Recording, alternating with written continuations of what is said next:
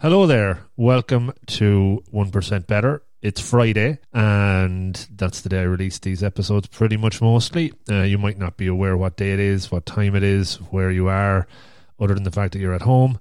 But just to remind you, it's another week nearly over, and hopefully that's another few days closer to getting into a rhythm or routine that you were used to before or close to it. Hopefully podcasts are still part of your routine, if not even more part of your routine, now that we have a bit more time on our own, on our hands, potentially. And I hope you're enjoying these episodes. So this week's episode is a prelude, I suppose, to the emotional intelligence series that I'm going to be releasing in the next couple of weeks. That series, by the way, that I'm recording on for a long time now and have a lot of episodes ready to go. I've landed on a title. It's called, or I'm calling it, Me, Myself, and EI. And the EI is for emotional intelligence. So Me, Myself, and EI, a big emphasis on self, and obviously EI, emotional intelligence. So let me know what you think of that. Hopefully it makes sense. I want to get something punchy that people might wonder what that is about, and then check it out. That's the goal. So love to hear if you think that's a good title. That's what I've landed on after lots of pieces of feedback from others and advice. It was actually the first thing I came up with, and I deviated away from it, and now I'm back there again. Funny how that happens. But anyway, this week's episode is a kind of a prelude to the show, to the series, because it is predominantly about emotional intelligence, adaptability, building self-awareness, assessing your adaptability. And it is with none other than Declan O'Connell. Been connected with Declan for the last few years. He has a master's in psychology. He is an executive coach. He is a consultant focusing in on high performance for individuals and teams. And as you'll hear, he loves developing people in individual and teams settings. We had a really, really good chat. He came to my studio here, first person that's been in it since it's properly been done up, and we had a face-to-face conversation. Sometimes they're definitely the best in person. This was recorded probably a week or two before the COVID-19 takeoff here in Ireland, so we were still able to talk to each other in person, and we didn't have to practice social distancing, although we were probably 2 meters apart. I really learned a lot from this. I took a copious amount of notes from the listen back and from the edit, and they're in the show notes, so you can check that out.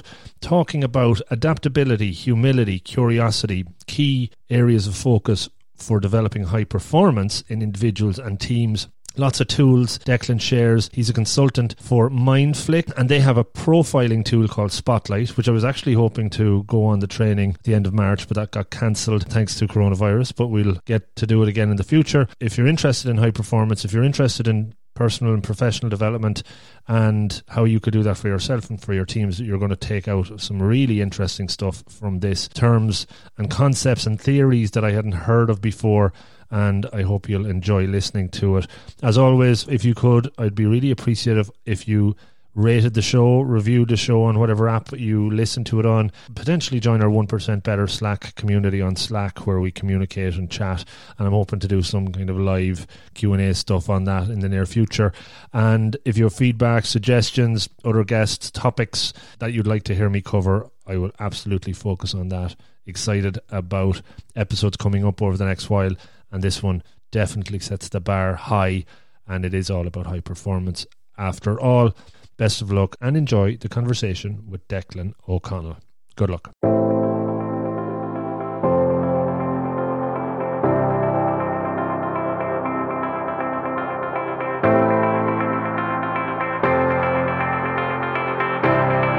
Welcome to another edition of the 1% Better podcast with your host, Rob O'Donoghue. Hey folks, welcome to another episode of 1% Better. Well into season 4. I have a very special guest in my studio today.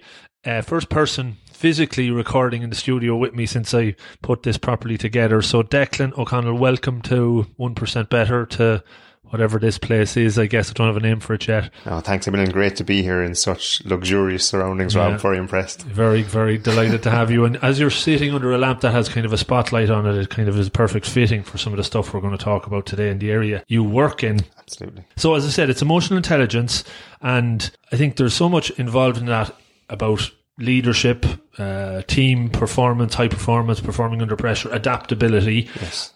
that's a lot of the stuff you kind of focus on. So maybe give us an introduction to kind of the areas you work on at the moment, things you're passionate about, and we can take it from there. Yeah, so hugely passionate, Rob, about people and performance. Now, I could give it the Instagram-friendly job description that I help people realise their potential. Okay. But I find unlocking potential. Yes, is it? yeah. I find it a bit ethereal, though. I don't think that people can connect with it. Right. Some people think it's quite a notional thing. Other people don't want to go near their potential. So I suppose I try to help people solve problems. Right. And that's how I try to describe it, because no matter who you are, whether you believe in that psychology piece or not, everybody comes up against problems. And so I try to help people and teams solve problems. Underpinning all that is emotional intelligence. So knowing that when you are struggling with a problem, you're just looking at it through the wrong lens. So can you help develop people and teams try on different lenses to see if you can unlock that problem?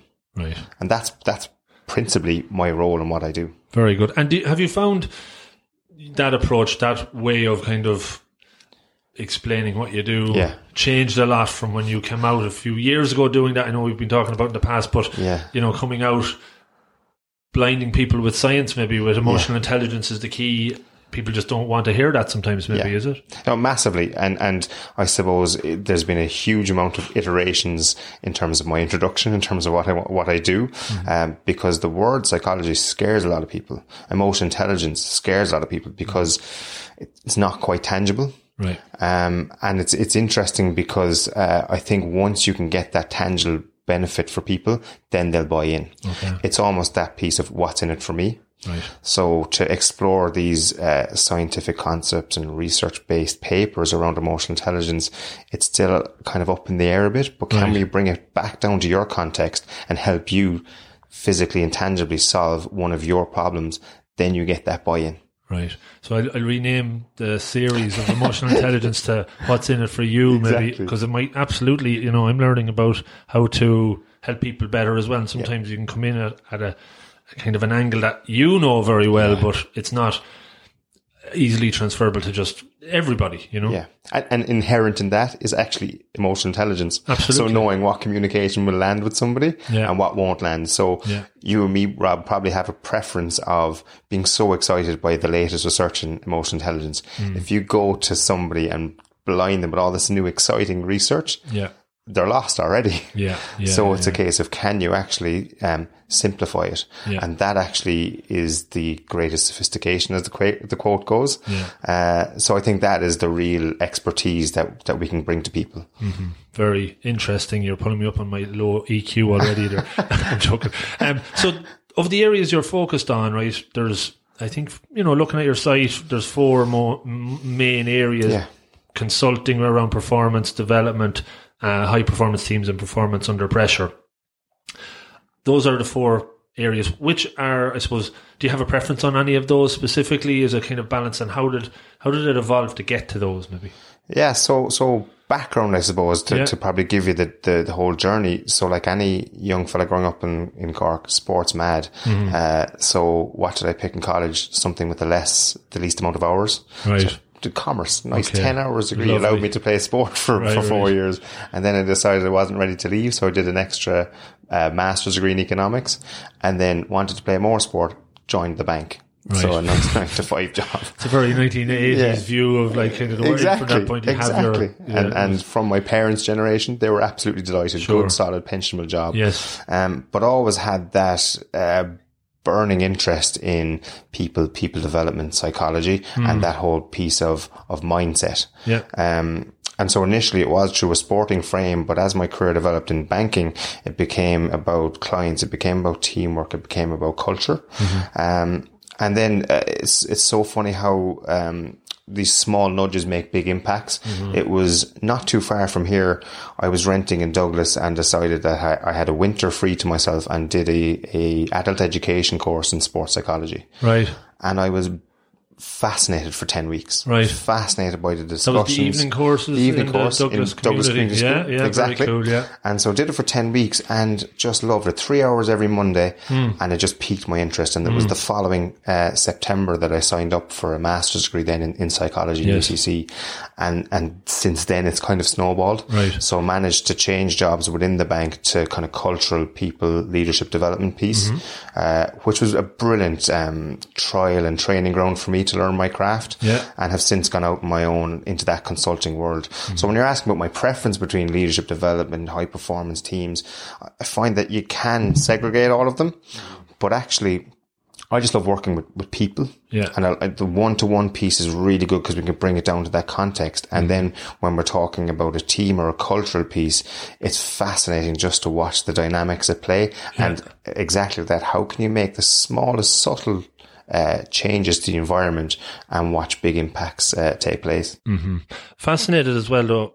Where have you ever kind of looked back and maybe doing values work on yourself, where the actual spark came from for this kind of understanding why people do what they do, or how to help them? Any kind of origins, do you think, in it? Yeah, like an awful lot of reflection done on that, like, and it's kind of like that nature versus nurture thing. So very, very blessed with my home life, and there was always a huge emphasis placed on learning. And so we were fed with books from an early age, and I absolutely loved the autobiography piece from early teenage life and finding out about what made high performers tick.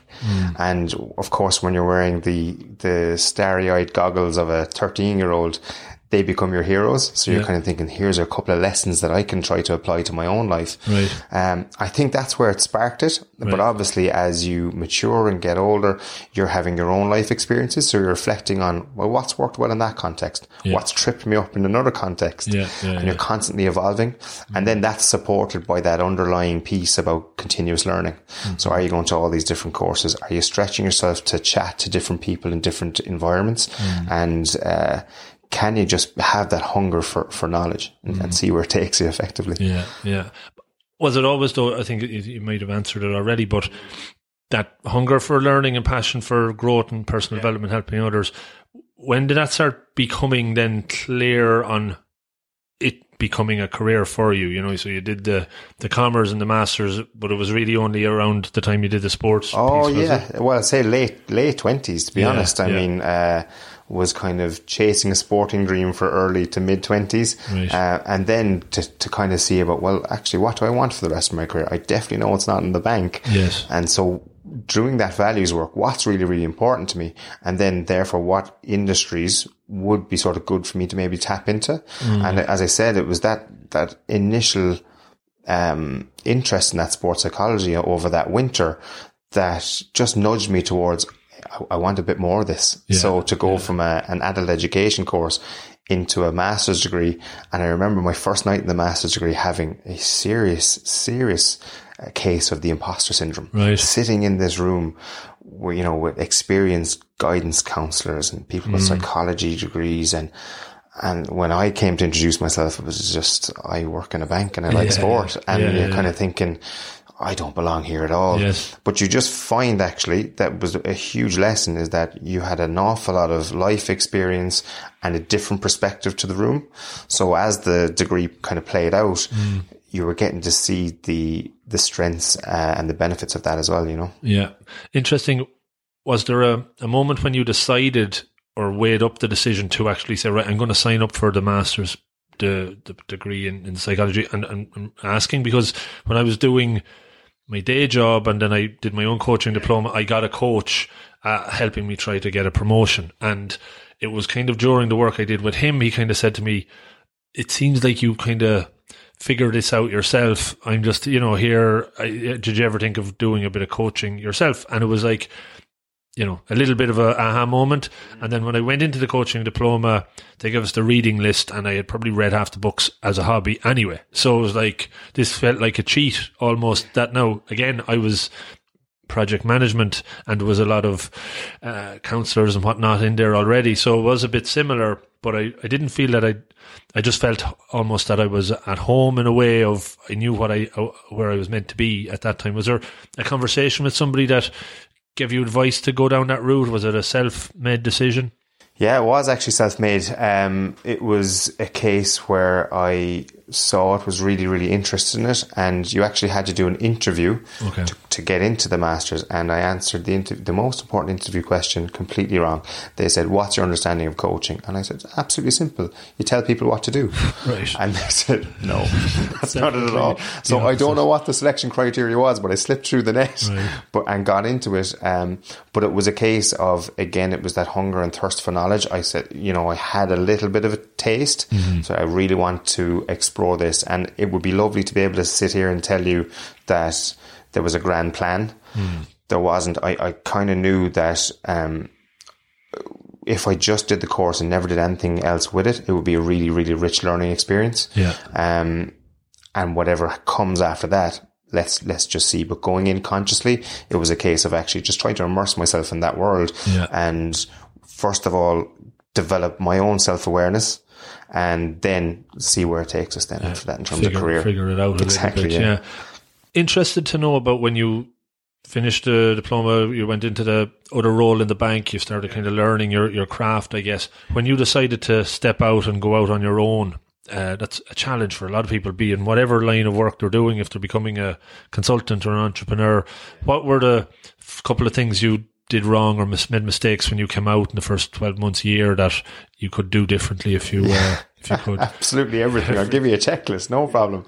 But no, look, I think it's, and maybe it is part of that growth mindset piece, but if somebody sat me down and told me all the things to avoid, I probably still wouldn't have listened to them. Yeah. Do you know that kind of way? So I placed real value in gut instinct and learning by doing. So I've made all those mistakes, but they were all part of that growth process. Yeah. In terms of going back and redoing it all again, I suppose there is a piece around almost like refining what is it exactly that you do. But at the time I was kind of very consciously remaining open. So to actually have a bit of experience in a lot of those people development factors, and then narrowing the focus down to that leadership development, high performance teams, performance under pressure piece. Right. So again, you'd like to come to that point a bit quicker maybe, but at the same time I thought there was huge value in understanding, okay, what you don't want to do versus what you do want to do as well. During it, did you have any process for kind of tracking the learnings and kind of reflecting on what you did wrong here and try to do it differently? I suppose some of the stuff you'd advise other people to do, how did you kind of apply it to your own work? Yeah, so for me, the reflective log is absolute sacrosanct. Right. So no matter what decisions, no matter what projects or what clients I'm working on, there's always that framework for self-reflection, and so that constant development piece. So when I've looked back, and I've even told you the life story there, it is about that evolution piece, that adapting, knowing what's not working is probably more valuable than knowing what is working. Because I think the person sitting across from you or the team that you're working with, they're giving you direct feedback. You know what's landing, you know what's working, but then equally, you know things that aren't hitting the mark. And it's important to kind of come back, reflect. Okay, why did I choose that intervention? What went on? Was it the right tool at the wrong time, or was it just the wrong tool? Right. And so that constant evolution piece, I think, is really, really important in terms of refining your craft. Was there anything that you found extremely difficult in those early days, be it on your own, be it through coaching? When anyone starts out coaching, some of the things you always hear from people is being okay with the silence, or not being able to, it being okay not being able to help the person, backing away. Anything come up around those areas? Massively so, because I suppose we all get into this industry because of a burning desire to help people, knowing that when you're trying to help people, there's a sweet spot to that.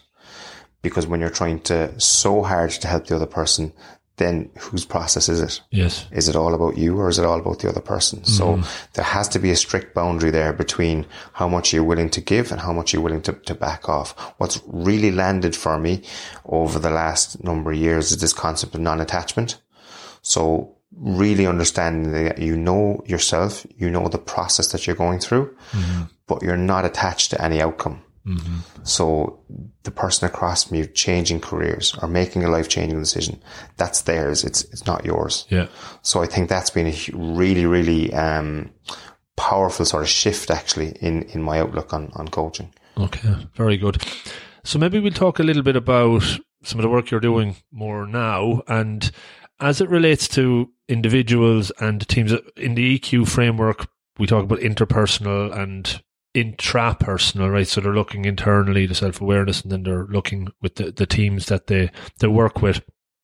How has, I suppose, that become your major focus? And maybe talk a bit about the work you're doing in that space. Yeah, so I suppose very lucky early on in my consultancy, I got linked in with a crowd in the UK called Mindflick, and they're a collection of sport and performance psychologists, and they've built out a framework from all their years' experience in elite sport and in corporate consultancy as well. And with that framework, I found it to be such a connection with my own values that it's something that I've kind of used now in my own practice. And it is just about that self-awareness piece. So knowing your own preferences. Right. Where do your strengths lie? Where do your motivations, your drivers lie? And then when do your strengths tip over to becoming weaknesses? And then where are your blind spots? Right. So if that's our number one starting point with an individual or a team, that can be massively powerful depending on where their self-awareness journey is. Right. Because then what happens is that you have a total appreciation for where your strengths lie. And then you have an appreciation then for there's actually development areas here that you can take your performance to the next level. Okay. On a team basis, it's quite interesting in that when we understand our own preferences, that we can start valuing each other a bit more. We now know what you're bringing to the table. You know what I'm bringing to the table. We can appreciate each other a bit more. So I think step one on any sort of journey like that is that self-awareness piece. Okay. And maybe just for folks that are hearing self-awareness, and I think I read recently that 90% of people are convinced they're very self-aware, but 10% are, the rest of them actually aren't, so you probably invert that. In your own self-awareness journey, you mentioned values. How did you kind of figure out what your own value set were? Had you your own process to kind of get there that, obviously takes a lot of reflection? Yeah, so lucky enough, the master's program in UCC was hugely focused on that self-awareness piece. Right. So again, it wasn't that ethereal, theoretical research framework. There was an awful lot of self-reflection logs. And I remember doing one for the first time going, this is really, really hard. Yes. Never had to be that introspective before. And then it became a matter of course. It's like any skill. Yeah. It's a practice element of it. Even videoing coaching sessions, looking back, reflecting on that, again, is for somebody who's coming to that for the first time, hugely powerful stuff.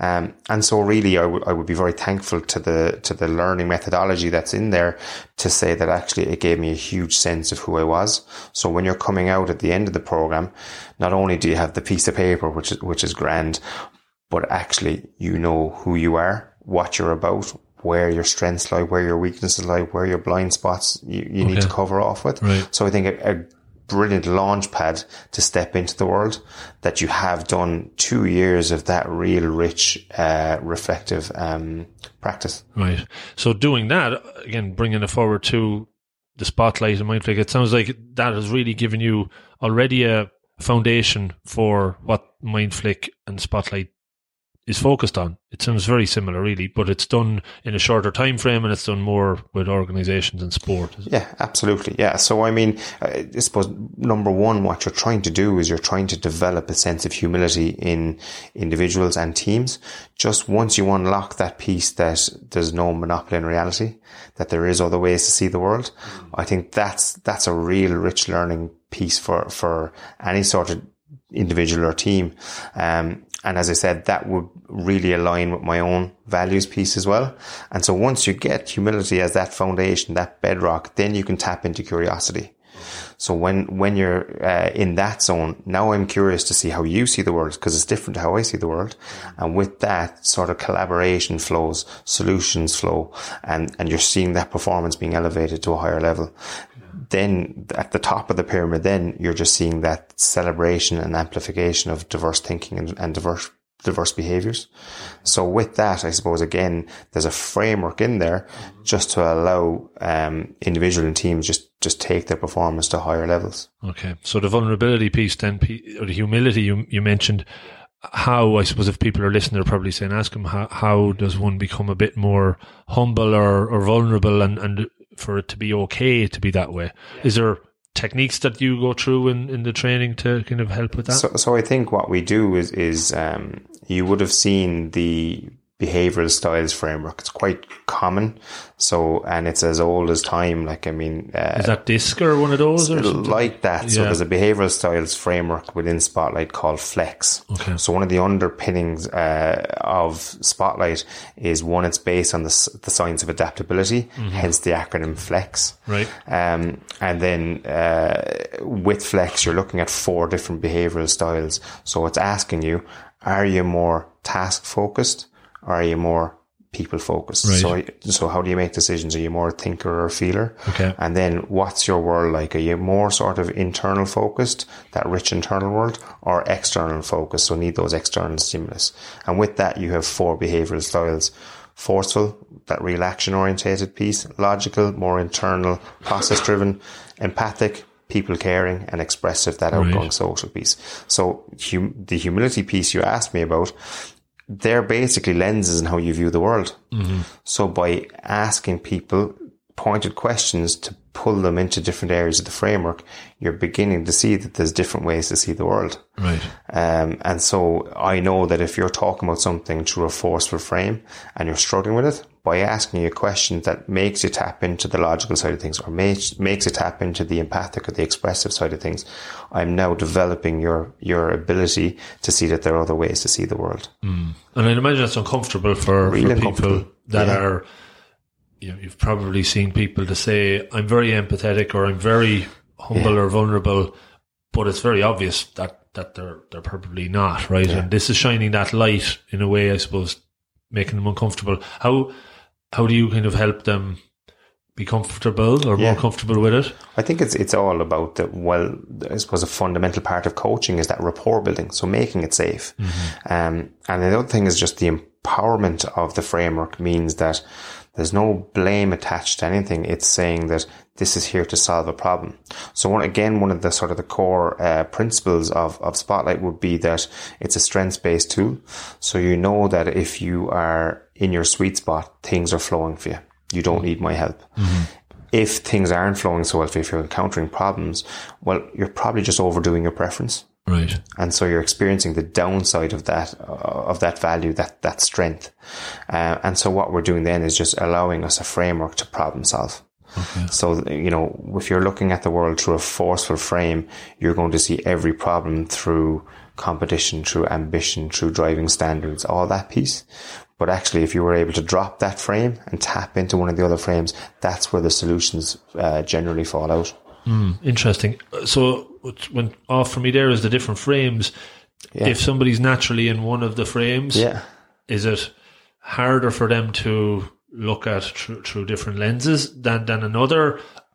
So if you're saying if somebody's in the forceful, are they very rooted in that and it's more difficult to get them to look at other things versus somebody in another frame that might be a bit more naturally inward feeling and sensing that they can look at things differently? Then is there within those profiles how does it play out and how easy is it for certain ones to adapt? So really I suppose the whole thing is that we're much less interested in where you start. So where your starting frame is, we're far more interested in where you can get to. Right. So what's really empowering about it, through all their research around elite athletes and CEOs, there's no sort of overload. There's no to say to be a champion, you need to be in that forceful frame. Okay. They start from all the 4 frames, but then it's a case of when are they be able to adapt and shift. And so I think when you're talking to somebody with a problem, you know that they are struggling to adapt, they're struggling to shift. Right. And by being able to just gently move them around that framework, that's when you find success, and that's when you find high performance, by being able to shift and adapt. Okay. the challenge with some of that, I find, is the being aware. You know, when you're doing the training, you're doing it, and afterwards, that CEO might be a month later in a meeting, and they've forgotten some of the maybe triggers that they're flipping into that, and they're just, I suppose, impulse control is gone or whatever. Is there tools or ways for them to bring themselves back into the moment to notice I'm actually slipping into the wrong quadrant here? How can I do that? What maybe things do you help them with to kind of notice that? Yeah, I think if it's in a team environment, I think safety is really, really important. So being able to share each other's profiles is really, really important, to say, here, listen, this is me in my sweet spot. You'll see it. This is me when my sweet spot is slightly slipping into a weakness. So call me on it. Right. Tell me when I'm actually just tipping over the edge here. Yeah. So can you actually use almost that buddy system in a team position, knowing that we're all human, we're all fallible. It's impossible to stay in that sweet spot for 100% of the time. Yeah. In terms of yourself, it's actually about that self-regulation piece. So a real core part of emotional intelligence is actually just being able to judge the mood in the room, being able to judge the communication, and being able to have that thoughtful practice to understand that if I need to land a message, can I spend a small bit of time thinking about how I might craft it, rather than just default natural style and one size fits all. Diving in, which tends to be probably the more likely approach. I'm looking forward to doing the course, right? So when we put this out, I know if we've already done it, looking back, I'm sure it went well, but you have lots more coming up over the year. I've just finished the online assessment, or there's the questionnaire. I don't know if it's the right terminology. That's based in a lot of research, I would imagine. Do you know much about how that's put together, the data that they've used for that? And I suppose, just like any assessment in EQ frameworks, is it different to others that you're aware of? Yeah, so the behavioural styles that we just talked about, the flex, so that's based on the big 5 personality traits. Okay. So it's fairly rigorous. It's one of those ones that have lasted the test of time. Right. And there's a huge amount of personality research behind it. What's different about Spotlight is that it does talk about adaptability. So rather than just being fixed in one of those quadrants, we know that if you analyze social psychology over the last number of years, it'll tell you that your personality is shaped 70% by the environment. Okay. So that's why it's important to be adaptable, because of course you're all of these behaviors. So that's one piece. The second part that we hadn't picked up on was Spotlight also looks at what's driving the behavior. So if you look at that iceberg model, so it's very clear to pick up on an observable pattern of behaviors above the iceberg, but we don't really know what's driving it. Right. So it also looks at mindset. So it looks at this theory called reinforcement sensitivity theory, and that basically is a study done on the reward and threat sensitivities in the brain. Okay. And so that basically gives us, again, a profiling tool to see what's your preference in terms of mindset and how is that driving your behavior. So with that, there are 2 pretty rigorous research papers to back that up. Right. And then what's, I suppose, most gratifying, because that evidence-based practitioner is quite important to me, is that Mindflick have also done validated research on the tool. So it is statistically valid. It's gone through research papers, and again, it just adds that level of authenticity that's out there. Right. Very important, I guess, to have that statistical significance in there, right? Yeah, hugely so, because otherwise you risk the challenge back of, this is just like star signs. That kind of way. So for me as a practitioner, evidence base is really, really important. And I think if you're to stand behind a rigorous performance program, I think you need that for authenticity. And so again, it just means that you're able to stand up and confidently deliver your message effectively. Yeah, very interesting. The whole area of mindset, Carol Dweck, isn't it, is where it kind of originated from. So like what areas within the work of Spotlight is there around mindset, and do you dive into it? Do you look at tools to change that? Anything you can share on that? So it's another framework basically. So it looks at your sensitivity to both reward and threat, and it uses the acronym COPE. So how do you cope better under pressure? How do you cope with your decisions? How do you cope with stressors? Right. And we know that all of those are very, very key and important to performance. So if you take them through, the contained mindset, C, so that's basically, can we be cool, calm, and measured? Right. Optimistic, when do we need to tune into reward? Prudence, when do we need to look out for threat? And engaged, when can we be really tuned in and see what's shifting? So again, the philosophy behind it is that we're much less interested as to where your preference lies and more interested in where you can actually tap into when the need arises. Okay. So all 4 of those are hugely valuable towards performance. Right. And to reach that high performance, you're going to need to be able to tap into all 4 of those when the context So if arises. Right now I said to you, which one of you, if you were to say that you're in an interview, you're probably, at the point where it's automatic, right? Yeah. You're probably well versed in it. But if you were to say, where would you be in that kind of, is that how could you apply it to this situation, for example? Yeah, absolutely could. So to my preference mindset of share my profile, which is optimistic. And anybody who knows me, friends, they will see that come across. I have this sort of giddy character that it'll all work out. Right. Seems now, to be anyway. That's, exactly, yeah. But that's really, really good. And it's great for a startup business. Yes. And it's served me very, very well. But it also blows me up all the time. Okay. So if I just sat in that optimism, I would be really placing a cap on my performance. Okay. So at the moment, what I'm trying to be is contained. Okay. Cool, calm, measured, and getting my point across. Okay. I hope I'm there, Rob. Yeah, I think so. We can edit it anyway. Exactly, so, yeah. And then I suppose leading up to this, I suppose there's an element of prudence here. So I have to have my notes, have to have my prep work, have to have my research piece to make this piece as impactful as possible. So again, if you just sit in one singular mindset, you're not going to be able to get there. Right. And I think the analogy we always use when we're talking about mindset is, if we were to go and climb Mount Everest, could you get there with only 1, 2, or 3 of those mindsets? The answer is you probably wouldn't. Right. So you're going to need all 4 of them at different stages of the mountain to get to the top. Okay. Now, we all have our own Everest analogy. We all have our own personal and professional goals that we want to chase after. And what we're doing is, this is shining a light on, here, things that are going to work really well for you naturally. Yeah. But there's a pot of gold here for you as well, that if you're able to tap into that, you'll take your performance to the next level, and you might just reach the top of your own Everest. Cool. Good analogy. So effectively, if somebody's listening and they have, I don't know, an interview coming up or a presentation coming up or something that is making them a little bit uncomfortable, or maybe they're very comfortable about, but maybe in they're almost too comfortable about it. If they looked at framework and applied it from those 4 angles to be prepared for it better, they'd come in a more rounded position for it, right? Yeah, you're looking at the scenario, you're looking at the situation from a full rounded point of view, rather than from just your preferences.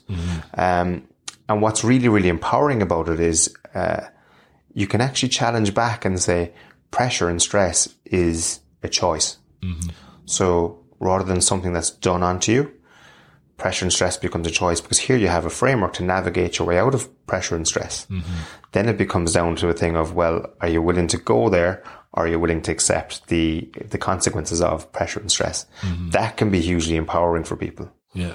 So as a prep, knowing you're going into an environment where there could be pressure and stress, you can do your homework beforehand to be, is that how you're looking at, to be less stress or less pressure, because you're more confident with the work you've done, you'll be in a more comfortable position? Exactly. So the whole thing is that you put the 2 frameworks together. So if I was to give you my profile, on the Flex framework, I come across as expressive, hugely people-focused, really interested in connection and kind of that social animal piece.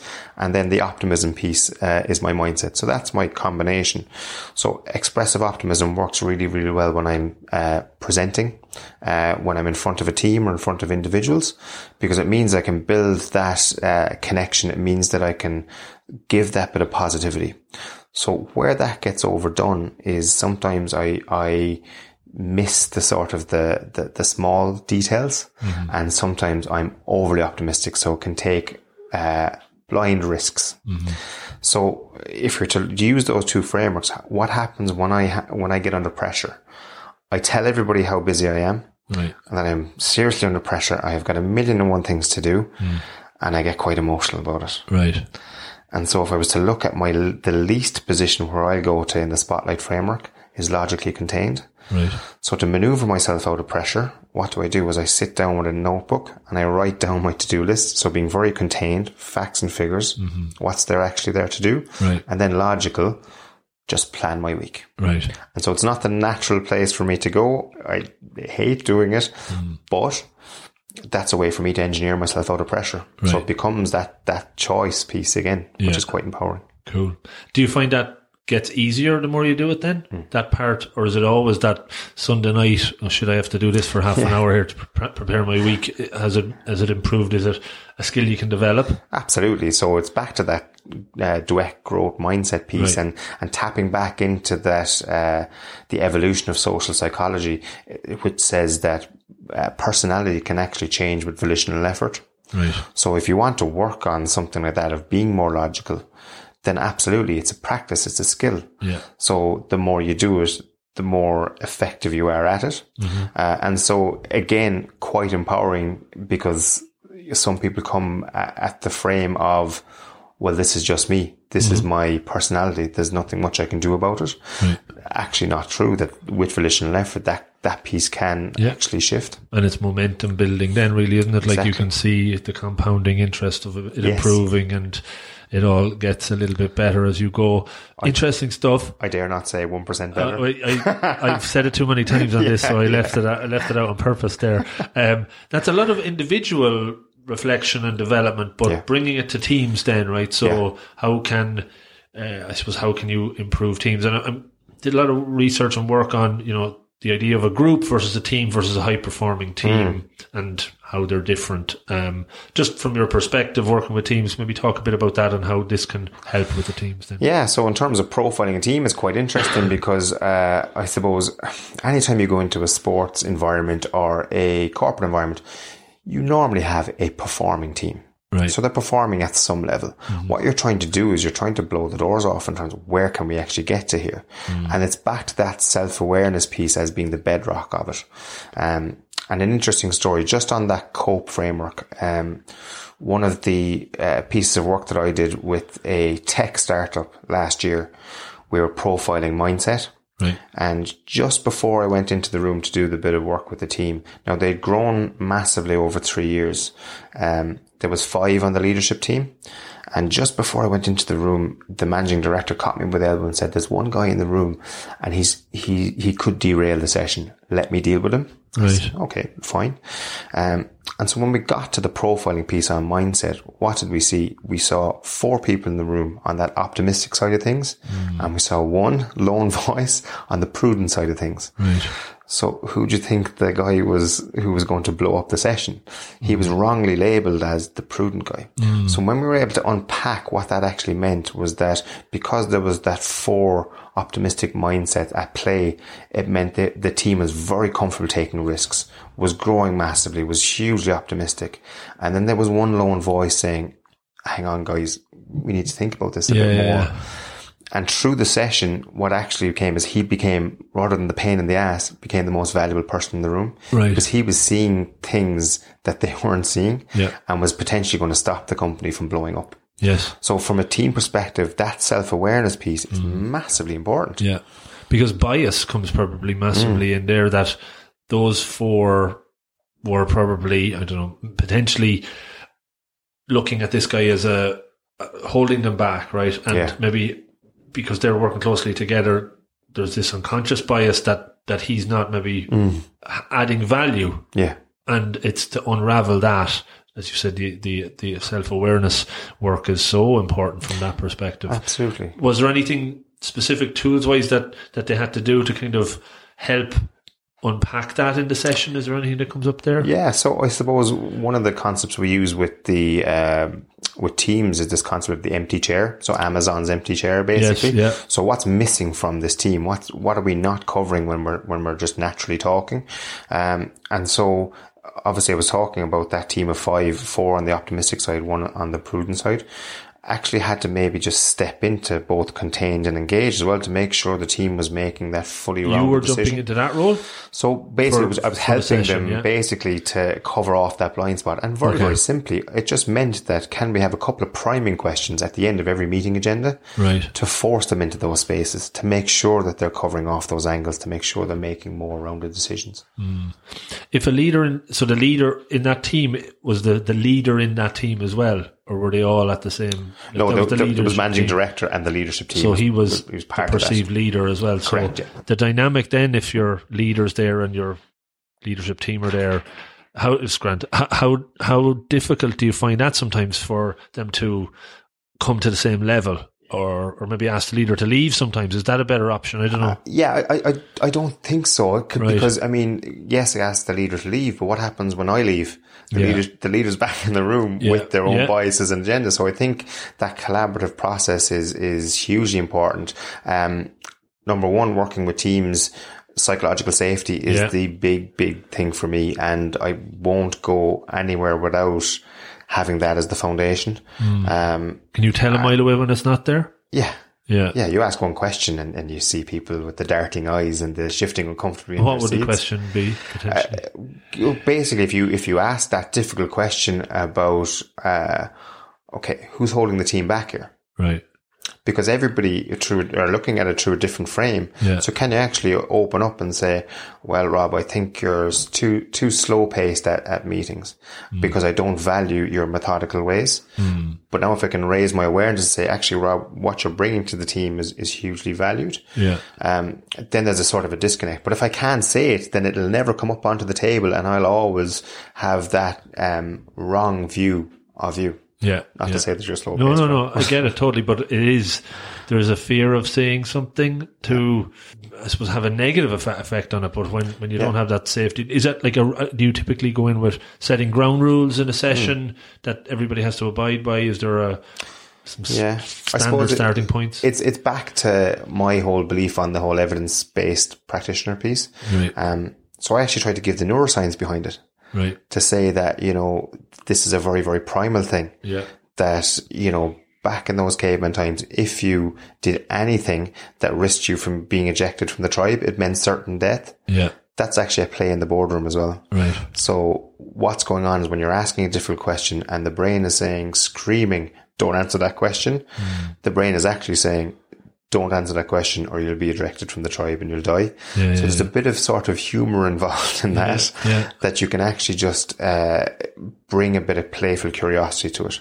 So I think, framing questions of, putting on sort of kind of thought experiments, the kind of the de Bono's thinking hats, that kind of stuff. Yeah. So it's just for argument's sake. Let's throw this scenario. What might happen? And it might just open the door, but what you're doing is you're getting a window into the real life practices that are going on. How do you get those kind of practices or behaviors to stay after you're gone? To kind of make that stick. Like any coaching session or any of that training, it's great when it's happening, but everybody goes back to the day job and the habits kind of unless they're broken, over time. How do you manage to keep the change and the adaptability in place? Yeah, and look, I suppose it's a great question because my ideal success is to make myself redundant. Right. Which sounds a bit counterintuitive. But if I've done my job properly, then I shouldn't be needed anymore. Okay. And I would, if I'm working with a leadership team or even a sports team, it is about real intensive work early doors to build that foundation.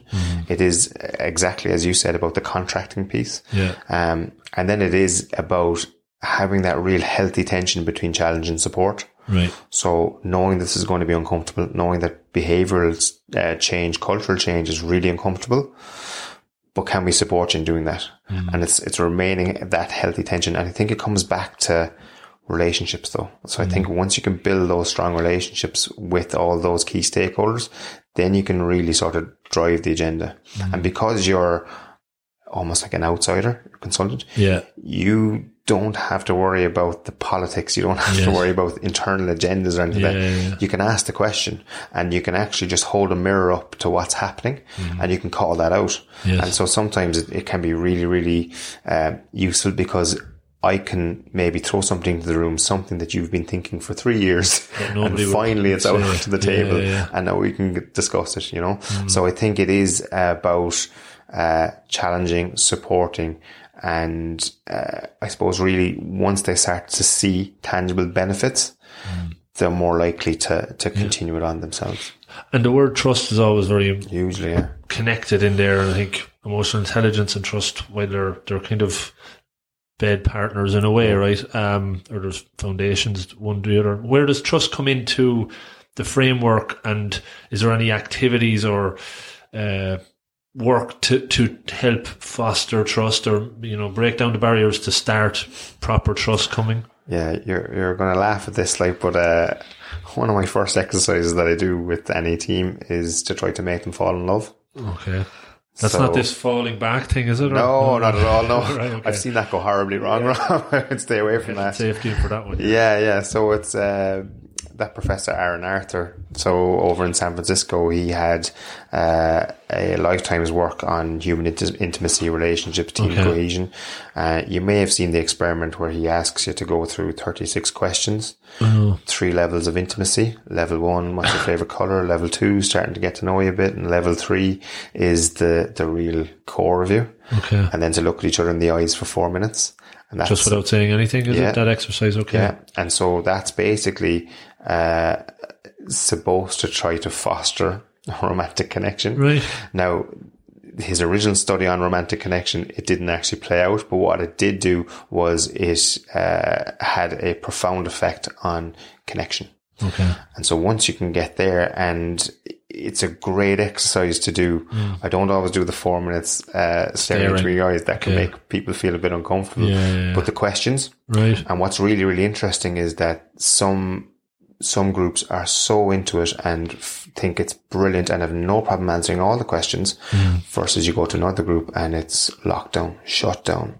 And it's a really interesting sort of line in the sand, and a great piece to start with, because it just shows you where we're at. What's the job of work that we have ahead of us. Okay. And for the groups that are locked down, just don't want to do it, has that been an indicator of low trust in the group, or that's the reason they don't want to do it? Yeah. So low trust in the group, not wanting to go there in terms of vulnerability, and I think low levels of psychological safety. So for me, what it says is that, okay, the foundation stone here has to be about developing psychological safety. So we've been talking about emotional intelligence. If I go in with my off-the-shelf leadership team development package and just want to roll that out for 6 months, grand, I might be having a great time, but is it making any impact? So I think it's always very useful just to get in there on the first session.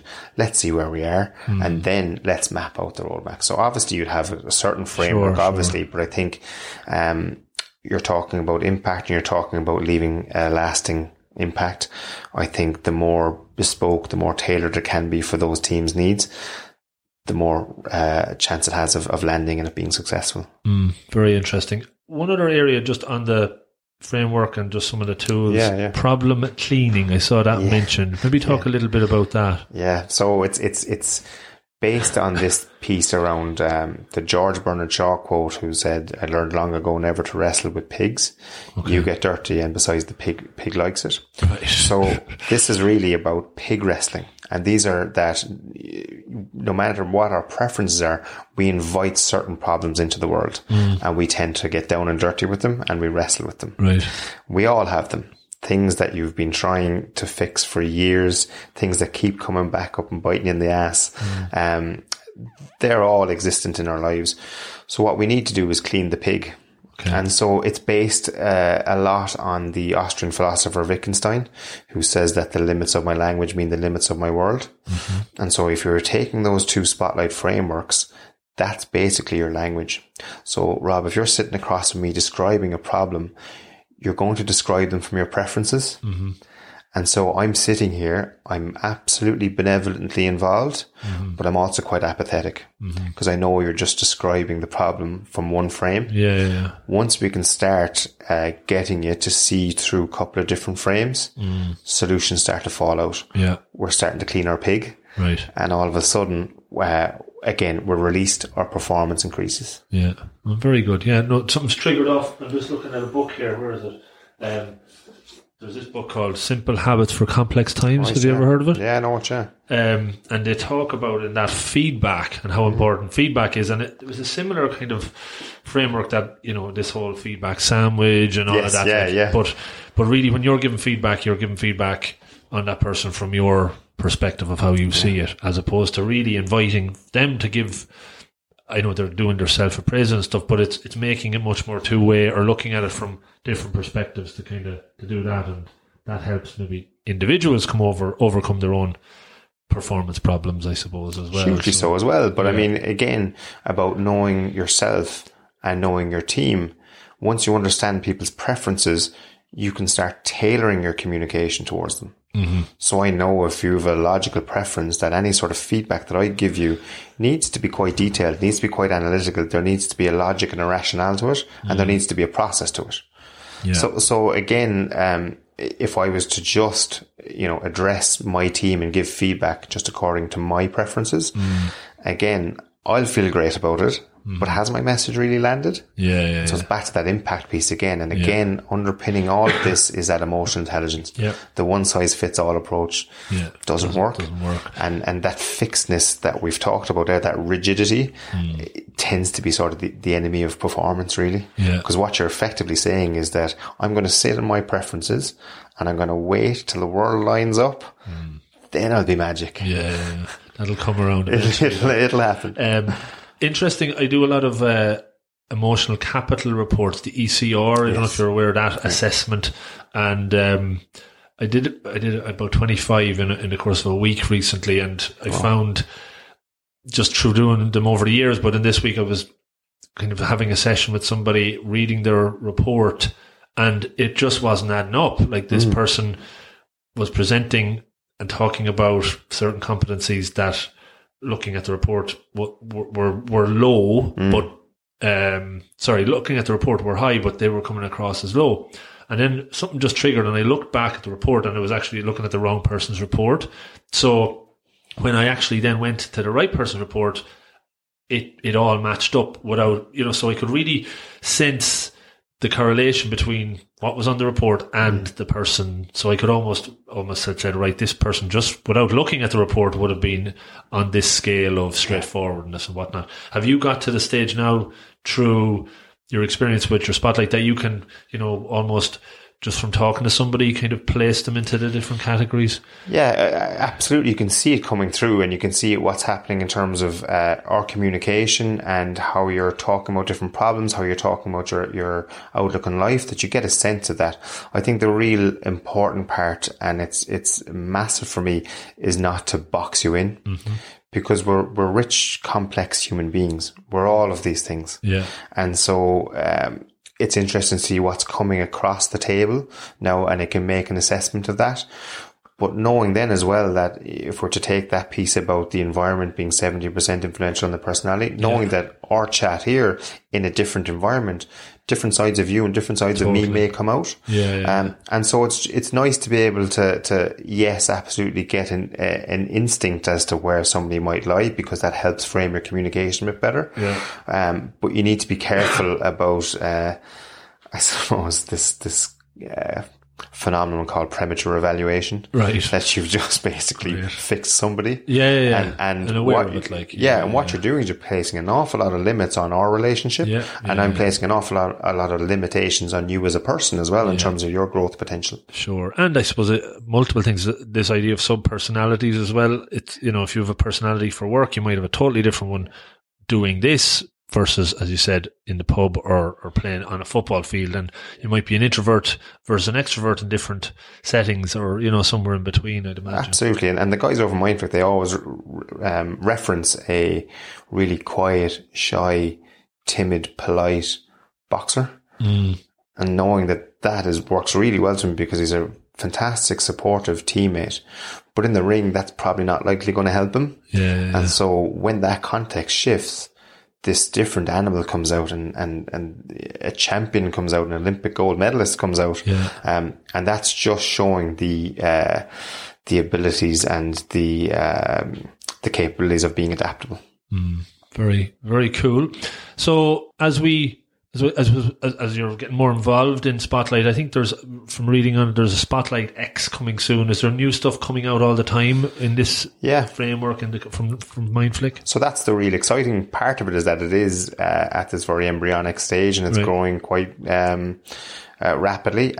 So what they do have is that pig wrestling chapter to it. Okay. What's coming out now is a Spotlight Youth. So to have that piece for the kind of the 13 to 17-year-old market. So needed, because there's nothing done, I would imagine. When I went to school, I think I was probably 30 before I heard the term emotional intelligence and kind of understood what it was about, so tapping in at a younger age would be huge. So hoping for it to be really, really powerful that way, to just start that self-awareness journey. Exactly the same as you, Rob. Before I entered that psychology master's degree, I had nothing in terms of my preferences and my emotional intelligence.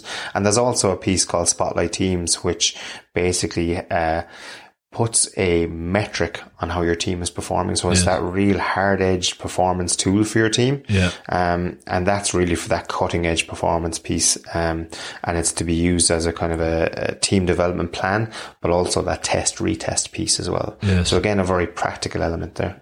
That's important, because doing research on the different assessment tools from an emotional intelligence spectrum, there's not much on teams. It's all very individual based, and then you can look at each individual's report and figure out how, but if it's a pure team lens, that'll be quite unique, I'd say. It is quite unique, and it's some of the case studies coming out of it are really fascinating, because there's kind of no hiding place. Like there's a score on psychological safety, and there's a score on the different dynamics, and it's trying to build out the safety and build out the dynamics, and building a very conscious action plan, knowing that in 3 months' time, this is being retested. So people are on the hook for it. So therefore, you're driving performance, you're driving team development. And you're finding like human resources or chief people officers getting very much involved in this, and that they would tie the score of psychological safety to performance appraisals and I suppose ultimately pay and bonuses and things like that. Like if you're measured at the start of January, in 6 months' time when you do it again, if that's not going up, you're going to be held, as a leader accountable. Yeah, so that's very much organisation specific, really, in terms of how they want to drive that behaviour piece. What we're saying is that there's very clear and tangible performance benefits for doing so. Yeah. In this sort of metric driven society, here's a tool that'll help you actually, rather than having it being this ethereal concept of team dynamics and team performance, can we put a measure on it? Yes. And so really it's to make people have a very conscious focus on how the team is actually interacting, as opposed to what the kind of financial results might be. Knowing that one impacts the other, but the sole focus tends to be just on financial results output. Yeah. No, very interesting. Sounds like really exciting space to be in, right? I'm looking forward to doing the 2 days even more now. You probably have me read at this stage, so it'd be interesting to see what comes out of that. I probably know some similar myself, but just from your own perspective, always interested in tapping into people that are interested in self-development and learning. What's the most, I suppose, fascinating thing you've learned in the last 6-12 months yourself that has made you better, has improved you? Anything? Putting you on the spot there. You're looking at me. I'm under the spotlight, as it were. So for me, I think there was two bits that I've probably mentioned in this interview. One was that concept of non-attachment. So knowing that you actually have the confidence to stand up and deliver your message, and not having the sole focus on outcome.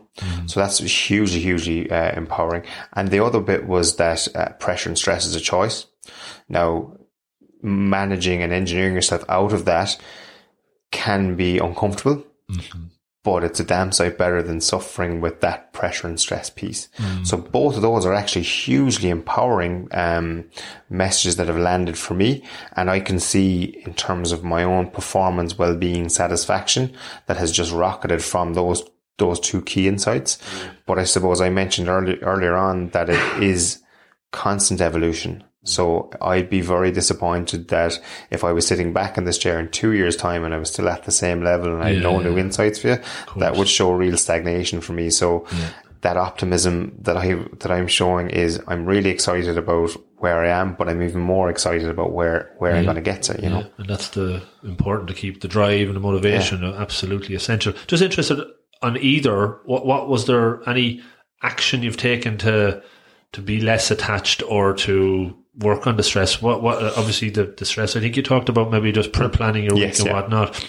On the attachment, because if somebody, maybe to draw a comparison, like if I was giving a presentation and I felt that the message didn't go down well and I'd have a negative self-talk and I'd feel like, shit, did I change? Should I, you know, so how to take that attachment away? What do you do to kind of work with that? So it is the evolution of that self-reflection piece that I mentioned earlier. So heretofore, it would have been always about the outcome. How did it land? Did people enjoy it? Did people get something from it? And then trying to link my self-esteem to that. Yes. Like, so knowing that actually that's not always the case, and I can't sustainably actually hook a self-esteem on that, or my own competence as a practitioner on it. And to actually say, okay, rather than that outcome focused, really being that process focused. So what are the things that I'm doing to make sure that I'm on top of my game as a practitioner? So that constant rest, recovery, reflection, exercise, diet, sleep, constant learning, constant reflection, and the preparation piece that I mentioned earlier, that they're the pieces that I place my self-esteem on and my self-worth as a practitioner on. In terms of where the message lands, I'm quite comfortable to go in now and deliver something that doesn't land as effectively as maybe I might like it, but to give the feedback as to, okay, this is where the team is at. Yes. And this can be a starting point. It's a great self-awareness tool for both me and you as a leader. Here are the sort of recommendations that I would make to drive this team forward. And it's kind of then over to you to see, well, do you have the appetite to actually drive this on now? Yeah. Interesting. Very cool. I just, again, last triggering, when I kind of give those talks and just talk about coaching, leadership groups, or whatever, I've recently started to just, with the very first slide, put a picture of the Dalai Lama up and said he's often been asked, how does he feel with the expectation when he's trying to deliver a discourse to 2,000 people and they all want to be enlightened? And it was from The Art of Happiness, the book. He said if he just narrows it down to one person, so he says he has an impact on one person, he feels he's achieved his, so his expectations are lower, and it takes a lot of the pressure off him. And I've kind of done that a few times lately, and it definitely helps, because it just helps you relax, and it's, you know, you're not attaching your delivery on everybody's, you know, you don't want everybody walking out there and, you know, doing whatever you say. So yeah, and I think we talk about the humility piece, like, so to have an expectation that everybody in the room will agree with you is completely unhealthy. and doesn't show too much humility. So knowing that you're never going to get 100% approval rating, but that you know, it's a great way of looking at it, is, can you there's a very good definition of life and saying, have you made one person breathe easier? And if that's that sort of singular focus that you were talking about there, that's not a bad way to approach life. Makes life a bit simpler. And again, I think the guy referencing lots of different episodes here at the moment, but Barry Schwartz, The Power of Choice, it is The Power of Choice, isn't it? But that again helps so much when he says, just lower your expectations on whatever you're doing and you'll be happier in lots of ways. The Paradox of Choice is the name of the book. Great stuff, Declan. Thanks so much for sharing that. How folks can get more connected in with you, learn a bit more about Spotlight, Mindflick, give a shout out to your ways of connecting. And I love your new logo, by the way. I think that's really, really cool. It, a lot of optimism. A couple of times I had to check it, but I now know I can get the whole reading out of it. So So anything on LinkedIn, Declan O'Connell, on Twitter, at O'Connell Declan, or Instagram, Declan O'Connell Performance. Very good. Great stuff. Thanks, Dec, for coming in. Magic. I'm glad we were able to do it. Really appreciate it. Loved it. Good Thanks, luck. Rob. Thanks, man. Cheers. Hey, folks. Thanks so much for listening to the show. If you enjoyed it, could you please consider helping me extend the reach of the podcast that a little bit further? You can do that in a number of ways. The number one way is to subscribe on your app of choice. This helps me with the chart ranking, leading to more folks stumbling across the podcast and checking it out. You could also repost it on your social media channels. Any of them would be great. And maybe even tell a friend in person or over the phone. Pick up the phone, give them a call and tell them about the 1% Better podcast. Tell them about this episode or one that you've heard in the past. Any will do. I would really appreciate it. In the last year, we set up a 1% Better Slack community, which you can join for free and interact with me and other members of the community and improve through holding each other accountable and sharing monthly challenges. It's a lot of fun. Check it out. I'm into season 4 of this incredible journey, and the more of these interviews and solo shows that I research, record and share, the better I believe that they get, and more loaded with actionable takeaways that you can learn from. I know I've learned so much from it so far, and it's always really, really fulfilling and rewarding when I hear from you on what you took from it. So do reach out, rob@robofthegreen.ie. And of everybody that listens, 90% listen and enjoy, but only around 10% actually take action, write down takeaways and put them into practice. I am convinced that if we can move that number a bit higher, the listeners will not only make steps forward towards their goals, but they will be more fulfilled and happy and better. Change doesn't happen overnight. It is hard, but it's all about taking the first step, whatever that is for you. You can absolutely do this. Make a plan, be deliberate, take action. Don't overreach. Start with those small incremental improvements, and over time you will see great progress. It's all in the pursuit of betterness. So again, thank you so much for listening. Good luck and stay safe.